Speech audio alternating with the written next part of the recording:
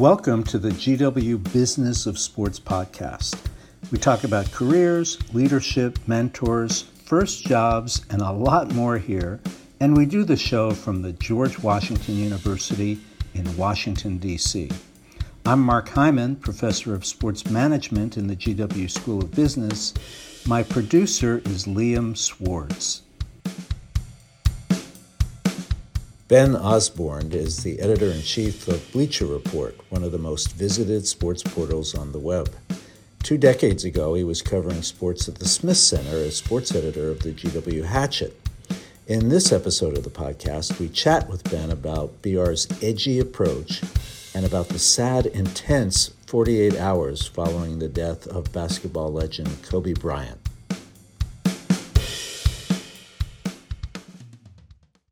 Ben, thank you for coming. Thanks for having me, Mark. Very nice. Very nice to have you at GW. Where Good to be back. You spent many hours studying at Gelman Library, I'm told. They still remember you over there. Yeah, right. I did all my homework at the Hatchet, which I just realized has moved. So I gotta try to maybe see that. Are you a subscriber? We used to be at 2140 G Street. Oh, I didn't know that. Yeah, right by Smith Center. Now it's like women's studies. Maybe. Well, let's begin with a little history of your service at the Hatchet. What were you editor of the paper? I was sports editor my junior and senior year. My first day on campus, I walked into the office, which at that point was in Marvin Center. I think we moved to G Street sophomore year, and I said, "What can I do?" And I ended up selling ads and covering the women's soccer team. Those were like my first gigs. And then I think I did the ads for 2 years and covered a few sports, and then became sports editor for my junior year. What were you better at, would you say? Definitely the editorial. The ads was You tough. were not good at selling ads? No, not really. I mean, I was literally like walking into bars and stores and like pounding the pavement. It was hard. My father sold ads his whole life, and I didn't think I wanted to do it, but whatever. It was a chance to make a little money, but that was not for me. That was the last time I tried to sell an ad.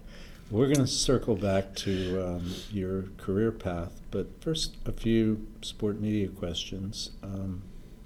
Curious, the day that Kobe Bryant died, can you take us through the 24 hours after his death and what you were doing? Yeah, I mean, it was, I'll never forget it for sure. I think for a couple of reasons. I was called by a coworker. My phone had been in my car. I was like picking up my daughter from a play date. And even with that call, which should have put me into work mode, the first thing I thought of was, a friend that worked for Kobe that might have been with him, which was terrifying. And then 2 other like lifelong friends having nothing to do with the industry that just love the Lakers and love Kobe, one of whom called me immediately, and like I was the one that confirmed it. So I felt like very, very sad for them. I mean, I was sad as a sports fan, but I have my own favorite players, so I just knew if Kobe was your guy, how devastating this would be. Then needed to find my friend who works for him. Everyone was calling me, is so-and-so on the helicopter. That was about 45 minutes till we learned that he wasn't. And then my daughter and I were going to go play basketball after I got her, and eventually we did for a little while, and there was a lot of kids out playing and like talking about him, but I kept looking at my phone, and I was like, Carla, I'm sorry, like I actually have to go be on a Google Hangout. And at like 4:30, like all the kind of editorial leaders of Bleacher Report were on a conference call. And that's when I realized like how unique this is. I mean, we have a 24/7 social desk, 24/7 breaking news. Like I'm never needed to like chime in. I think the only time at Bleacher where like there was a Sunday meeting was when something with Kaepernick and that went from one person noticing to the whole world talking about it, and they were like, what are we going to do? But this was even more extreme, and so my job is text content, and we have 3 top NBA writers, Howard Beck, Rick Bucher, Jonathan Abrams. It became pretty clear they all had something to say, and we wanted to give them that platform. We felt like the audience would want to hear from them. All 3 of them knew Kobe. This was not easy work for them or the editors. But so I was privy to what lots of departments were doing, but I had to kind of make sure that our feature writers were on top of it. So I went, basically, it went quick work, then very, very personal, and then kind of back into work in just sort of a daze for a couple days. We are owned by Turner.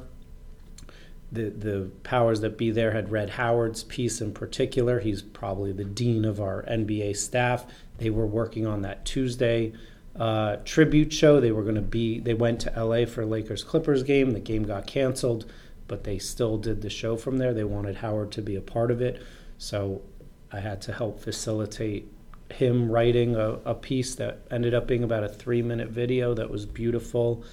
So I would say all Kobe lasted more like 48 hours. And then Wednesday was a little more normal, and then you got into, then we would start to do some Super Bowl. But I don't think Bleacher's social channels, I don't think touched any other topic for like 3 days. I mean, there's never been anything like it in my professional career. I'm not sure there was like an athlete with more like rabid fans. Like Jordan has more fans, but that's not controversial to like Jordan. But Kobe like has some detractors, so it's like defensive fans at an unbelievable scale. It's like huge popularity, but with an edge. And so, it's just a passion that few athletes ever created. But it's not like a small niche. He's a mainstream popular athlete with fans that carry a rabidness and the Lakers are like that too. And just it was horrible. I can't.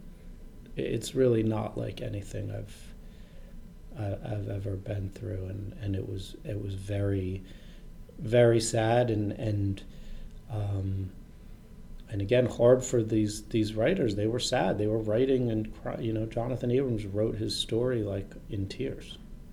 So, I will not soon forget it. I mean, I guess slight personal poignancy to be with my daughter and taking her to play, and I think that was powerful. But by and large, this isn't a story with like any positives.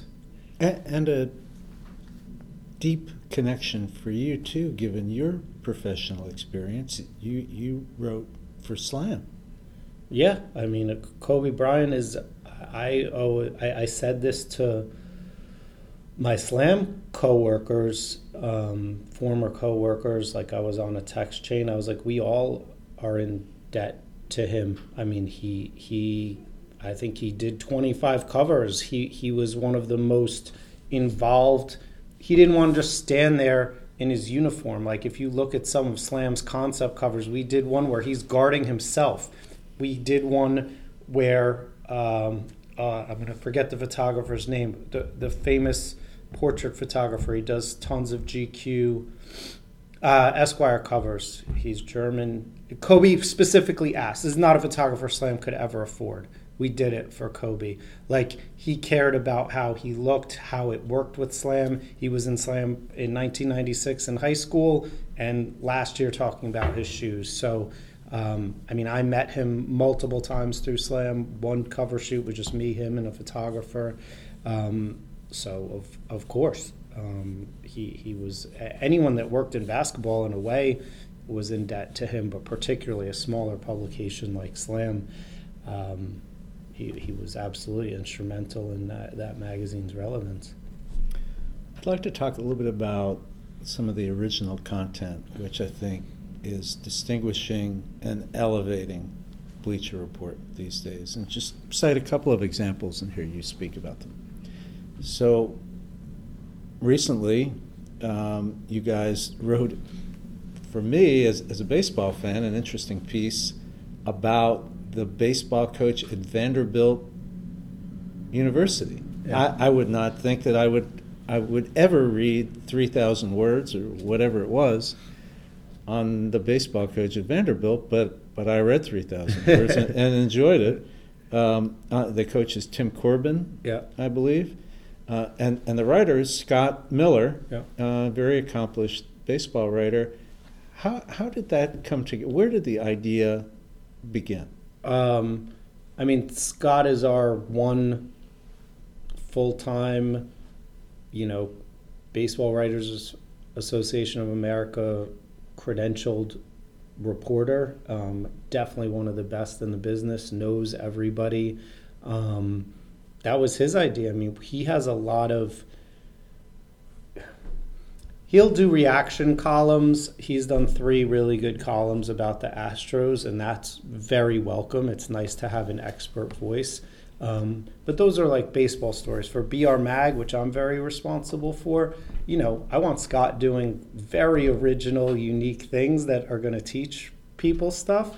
And so he's always looking for unique angles into the sport. He just got nominated for APSC. He's a finalist. One of the 10 best features of 2019 was about Dee Gordon and, watching his mother suffer domestic violence and the anger that he feels around that issue. Incredibly touching story that had never been told.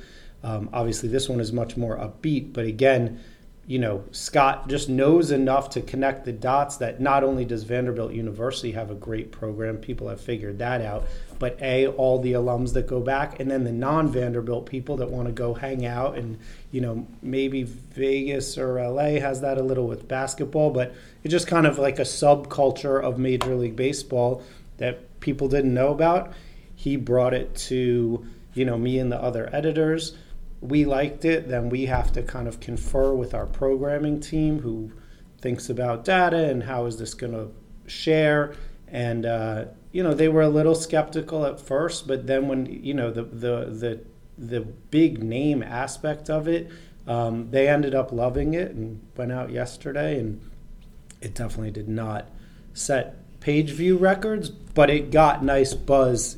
Multiple people contacted me. Like, it was like a nice twist. I would like BR Mag stories to do that. I want people to learn. Well, I've clicked on it 12 times. We'll take it. I've definitely done my share. Gridiron Heights. So kind of an edgy, irreverent look at the NFL and individual players. I mean, Eli Manning got a little bit of a punching bag occasionally. Yeah. So my question is, any concern about, or do you get pushback from the NFL or individual players, and would that matter to you? I think we take a lot of liberties when it's animation. The most successful thing Bleacher Report, has ever done is Game of Zones, which takes all sorts of shots at the players, owners, borderline media partners of the NBA. There's been back channel complaints here or there, but for the most part, it's like, look, this is crude animation. This is parody. Of course, the jokes are smart and sharp as hell, but we're not putting a authored columnist. Like, we're having fun, and I think it's so good. The comedy is so good that it's like, what are you going to say? So then the challenge, I'm not an animator, nor am I a video producer. I can't remember exactly why Gridiron is 60 seconds, but the impetus for sure was like, we've had success with the NBA. Let's create a new world for the NFL. And, we've had big success with it. And then we now do Champions, which is a soccer one, which again is more in line with the Game of Zones timing, 3 to 4 minutes, and that one is kind of a pretend reality show. So we've created these different sort of worlds that the sport and their players live in, and we have brilliant comedy writers and really good animators. So I think we'll have Gridiron Heights hopefully here to stay. Champions as well. Game of Zones, as I don't think this is breaking news. This is the last season of it.